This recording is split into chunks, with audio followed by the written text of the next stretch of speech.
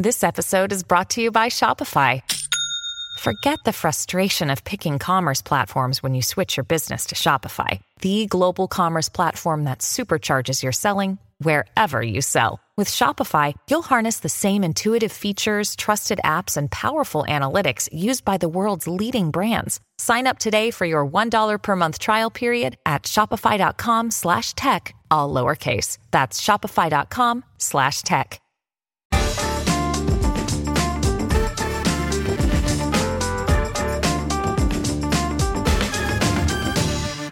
Hello and welcome to Bunker Start Your Week. We're your need to know on news and politics 7 days a week. I'm Ros Taylor and joining me is Gavin Esler. Hello, Gavin. Hello, good morning. We're now more than 3 weeks into the Israel-Hamas war and the ground offensive has begun with Israeli tanks and troops moving into the Gaza Strip. The internet was down there for a while over the weekend, making it hard to find out exactly what was going on. We do know that water, food and fuel are running out and people are becoming increasingly desperate.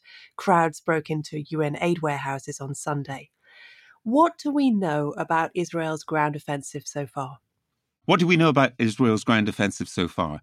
I think what we know is that things are moving in the way that many people predicted. In other words, those who said that Israel has a right to defend itself, Israel has a right to pursue Hamas, but Israel will get involved in something which is much, much worse, not just for the population in Gaza, but which will be detrimental to Israel's reputation around the world. So what is the aim here? Is it really to eliminate Hamas? Is it revenge? Is it punishment, collective punishment of Palestinians? And those are the questions that are being asked by governments and they're being raised by the United Nations. For the Palestinians, this is another Nakba, another catastrophe. And I think one of the things that really struck me when I visited Israel quite a lot, but never been to the West Bank, but never been into Gaza.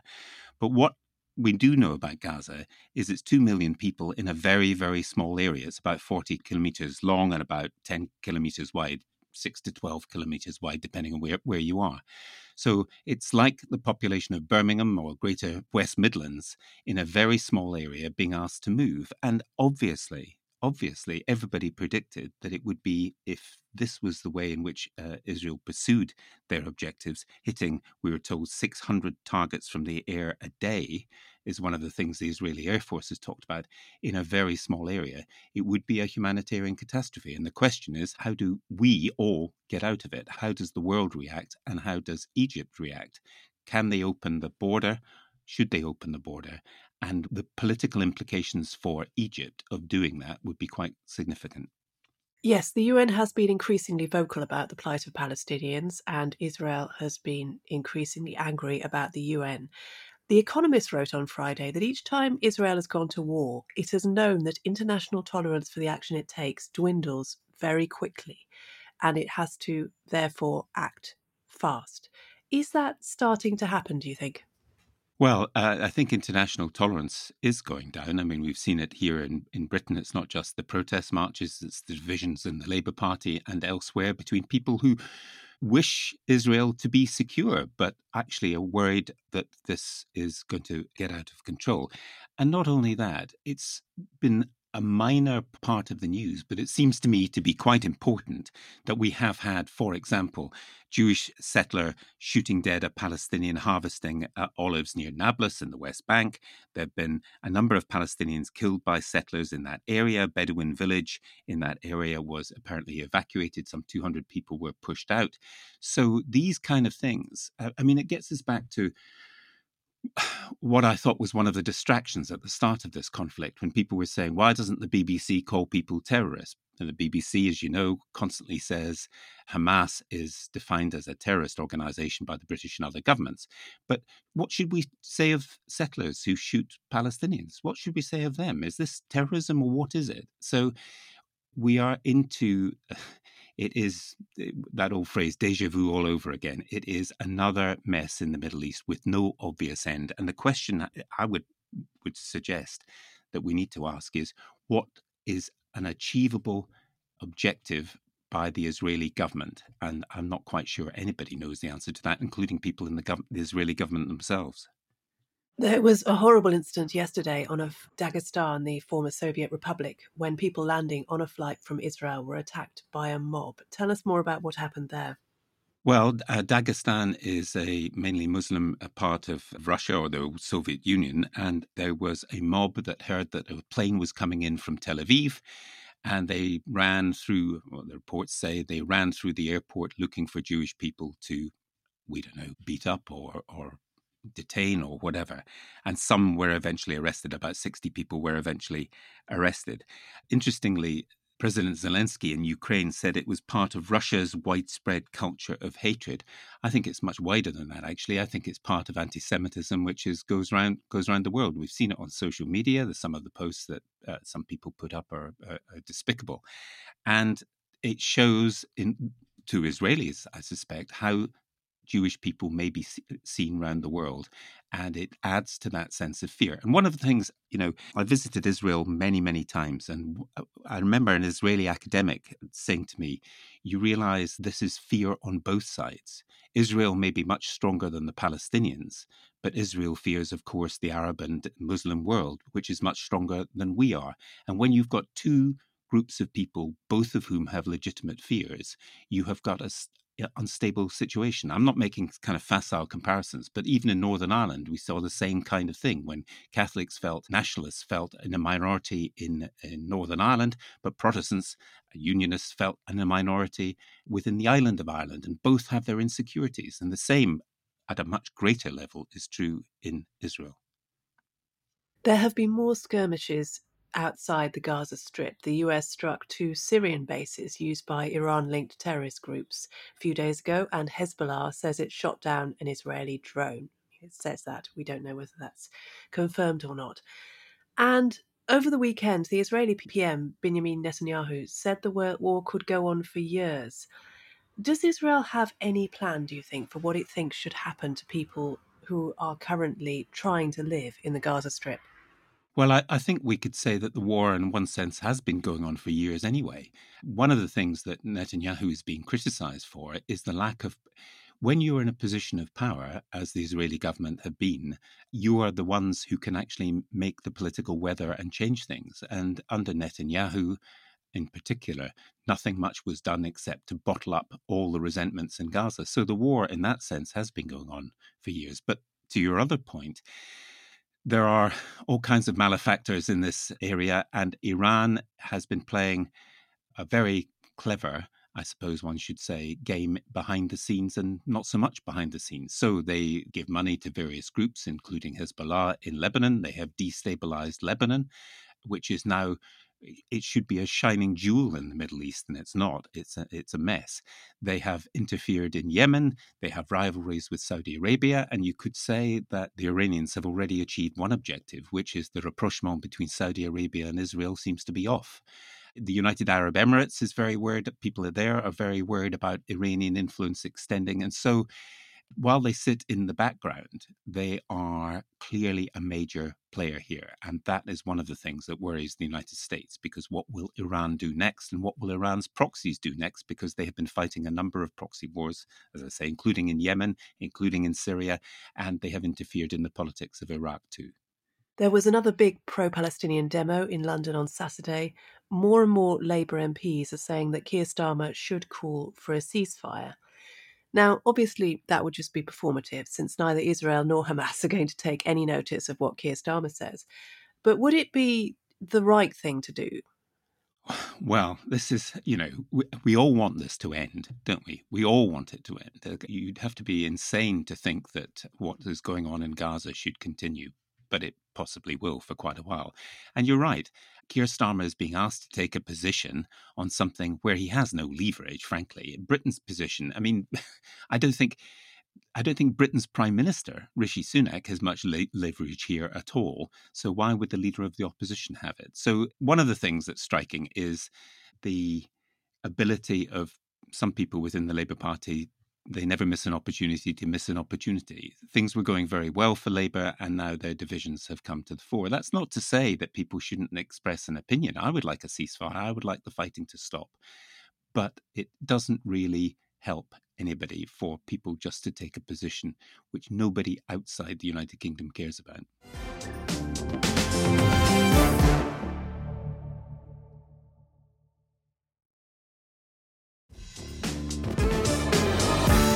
Beyond Israel, the big AI summit organised by Rishi Sunak is happening this week at Bletchley Park, and Kamala Harris, the US Vice President, will be giving a keynote speech. What's the thinking behind calling this summit? Well, I think everybody is both worried about the possibilities of AI and also excited about some of the possibilities of AI. I mean, I've been to nothing at this level, but I've been to a couple of conferences about AI. And I have to say, when I've come out at the end of it, I'm just as confused, perhaps more articulately confused than I was at the beginning. I mean, it is quite clear there are extraordinary opportunities here. It's also clear that we are very aware that, Chat GPT is, you ain't seen nothing yet. So Ursula von der Leyen, Antonio Guterres of UN Secretary General and others are going to be there. One of the things they're going to be talking about is cyber attacks and bioterrorism and deep fakes and so on. And my concern is we can't even spot shallow fakes, never mind deep fakes. So there's a lot to talk about. The get together in Bletchley Park is clearly a good thing. It means that people of goodwill are getting together to try and think things through. Whether they come to any conclusion or whether people leave more puzzled and more confused at the end, as unfortunately I have done. I mean, they'll talk about registration and licensing and a code of conduct and so on, which is great as long as everybody is on board with that. But there are some countries, for example, where probably they're not very likely to pay much attention. So opinion often seems to be divided between the people who warn that AI could run out of human control and end up exterminating us in some way or another, and for some motive or another, it's hard to know, and those who think it's a force for good that shouldn't be held back, that it could, transform the NHS, for example, and people who already think it's doing a great deal of damage in the form, as we were saying, of shallow fakes, deep fakes, chat GPT. Are you more towards the latter camp? I have to say that it's not as if in human history we've never been here before. When the printing press appeared, people were terrified that, peasants would actually be able to read the Bible. And then when they read the Bible, they'd suddenly decide that perhaps the teaching of the Roman Catholic Church in Germany wasn't right, and it led to the 30 Years' War. So, but we're not saying we shouldn't have books. So I think my puzzlement is like many, many other people. I think there are obviously reasons to be concerned, but there are also reasons to be excited that some of this might actually help us in terms of medical breakthroughs and scientific breakthroughs and so on. So maybe I feel a bit like a medieval peasant. I'm not entirely sure what's going to happen next. Maybe the Reformation. Let's look to the US. Mike Pence dropped out of the US presidential race on Saturday. What would it take to stop Trump getting the Republican nomination at this point? Well, that is a very good question. And of course, Mike Pence was, frankly, a bit of a non-entity as Vice President of the United States. And maybe that's why Donald Trump brought him along. His finest moment, Pence's finest moment, was to condemn the idea that Trump was really the president who was elected in 2020. There doesn't seem to be any candidate so far that gets to the heart and soul of the Republican Party. So I'd put it another way, actually, which is, what on earth are Republicans for these days? I mean, they used to be a small c conservative party, and we understood kind of the relationship with the British Conservative Party, that they believe broadly in smaller government and personal liberty and so on. That's all totally understandable. But the fact that they have fallen into line, not just behind somebody who clearly, in the case of Donald Trump, does not believe in American democracy, because he's tried to overturn it for the past 4 years. So that's very odd. And then we have seen there, I can't even remember who it is now, is it Johnson? The various people they've nominated to be Speaker of the House, which constitutionally, after the President and Vice President, is the third most important job. And they're so divided among themselves, they begin to make the divisions in the British Conservative Party look almost as if you could heal them. So what would it take to stop Trump? You could put it another way. What would it take to save American democracy over the next year? Well, speaking of the divisions in the Conservative Party, there is another right-wing conference in London this week called the Alliance for Responsible Citizenship, or NatCon2, as some people are referring to it. And it's got Jordan Peterson, It's got Kemi Badenoch. It's got Matt Goodwin, obviously. He's always at these things. And they're meeting in Greenwich, where Liz Truss lives. And you've got to wonder whether this is the future of the Tory party now, or if they're just trying out new things. Well, I think they're preparing for a long time in opposition where they're going to start devouring themselves a bit. They're also incredibly potent within a small section of our society, and they are causing great problems within the Conservative Party, as Rishi Sunak would tell you if we had him on the programme and he was prepared to do an honest interview. I mean, they're in a bit of a mess, and maybe they just need a very long time in opposition to try and sort themselves out. King Charles is on a trip to Kenya this week, and for many years after independence, Kenyans seemed quite fond of the Queen. She tended to get a warm welcome, but times have obviously changed. William and Kate had an awkward visit to the Caribbean last year. What are the tensions around this visit? Well, one of them is our shared history. I mean, Kenya is a wonderful, wonderful country, but between 1952 and 1960, the repression of the Mau Mau insurgency led to all kinds of human rights abuses by British troops. And so the king it's great. I personally think it's great that he should go to Kenya, and perhaps he should find some way of apologizing for some of the things in the past and then perhaps speaking eloquently about what we might do in the future, since Kenya is an important part of the British Commonwealth. It's very difficult, I suspect, because this visit will be looked at very, very carefully for what the king actually says. And I suspect that the speech has been written and pored over, or the main speech, quite a bit, so that he doesn't put a foot wrong. I don't think it will be quite as odd as the Caribbean visit, in which we saw members of our royal family going around in what looked like a 1950s Land Rover. So I don't think anything like that will happen. And I suspect it will end up being regarded as a rather good thing that he's going. Parliament has shut down this week ahead of the King's speech, but there's a lot of action at the COVID inquiry, including various public health officials and civil servants, people like Lee Kane and Dominic Cummings. Apparently, he's been spending time on the holy island of Lindisfarne, presumably in what I believe is now known as monk mode. What would you be asking him if you were Heather Hallett? I tell you what, I'd be just really very interested to see the WhatsApp messages between this peculiar lads club that was running the country, or unless Carrie Simons was running the country. I mean, who was running the country? Who was actually in charge of all this?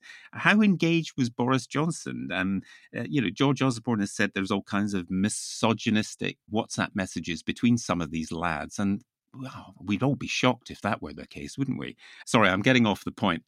This is something which touched people, everybody in this country. Some lost loved ones, and we mustn't forget that. And we know that the Lads Club were also involved in various drinking binges and so on, when the rest of us were supposedly in lockdown. So every stage, it's revelatory. It will be important in terms of the science and in terms of the politics of what we do if there is another outbreak of some disease or infection that we need to control.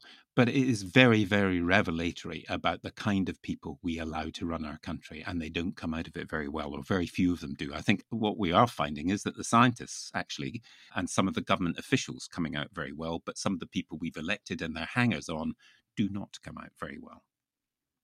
I understand from some of the WhatsApps that Boris Johnson didn't like going to Cobra meetings, of which I should say there's apparently one today, as they're concerned about a terrorist threat due to the Israel-Hamas war. But he didn't like going to Cobra meetings because it meant leaving his office, which really does. Yeah. I mean, Boris Johnson doesn't like doing work that's not the work that puts him, he's quite happy to do the performative stuff. And remember hanging from a wire with the British flag flying and a helmet on and doing all that sort of thing and driving a bulldozer. He's quite happy with the performance of politics, but that's why he didn't deliver anything. He loved making announcements. I mean, do you remember, do we have a bridge or tunnel to Northern Ireland? I can't remember. And an airport in the Thames estuary and all that stuff. And he loved spending other people's money, but actually doing the business of politics and delivering anything, he wasn't really that interested in. And some slightly better news, Britain's joined a moratorium on deep-sea mining until we know more about its effects. That might not please the Tory free marketeers in Greenwich, but environmentalists will be relieved. And there is another storm on the way. This one's called Kieran. Watch out for that one on Wednesday and Thursday. And finally, it's Halloween on Tuesday. Are you celebrating Halloween this year, Gavin? Well, I'm not quite sure how one celebrates it. I'm not really interested in knocking on people's doors and asking for some tooth-destroying sweets. But we have been carving pumpkins in my family, and I have to say that of the pumpkins that we carved yesterday, and there were 4 of them, mine was definitively the worst. But it is quite good. It is quite good fun carving pumpkins. Who does it most resemble? I'm afraid it most resembles something out of a horror film that's very, very badly destroyed by my inability actually to move the little knife around properly. Well, there were a lot of Liz Truss pumpkins this year, I think. So this time last year, I'm not sure what the pumpkin of choice will be this year. No, we have not done pumpkins because I will have to be out at work on Tuesday night, so I cannot, as I normally do, take my son and daughter potentially around trick-or-treating. And I'm not sure how I feel about that. Slightly sad, but also slightly relieved. I'd use any excuse to avoid it, but there we are. But the pumpkins are good. Pumpkins are good. That is what note we are ending on. Gavin, thanks so much for joining me. Thank you. And if you enjoy The Bunker, you can support us by searching Patreon Bunker Podcast. You can choose how much to donate and for how long. I'm Ros Taylor, and thanks for listening.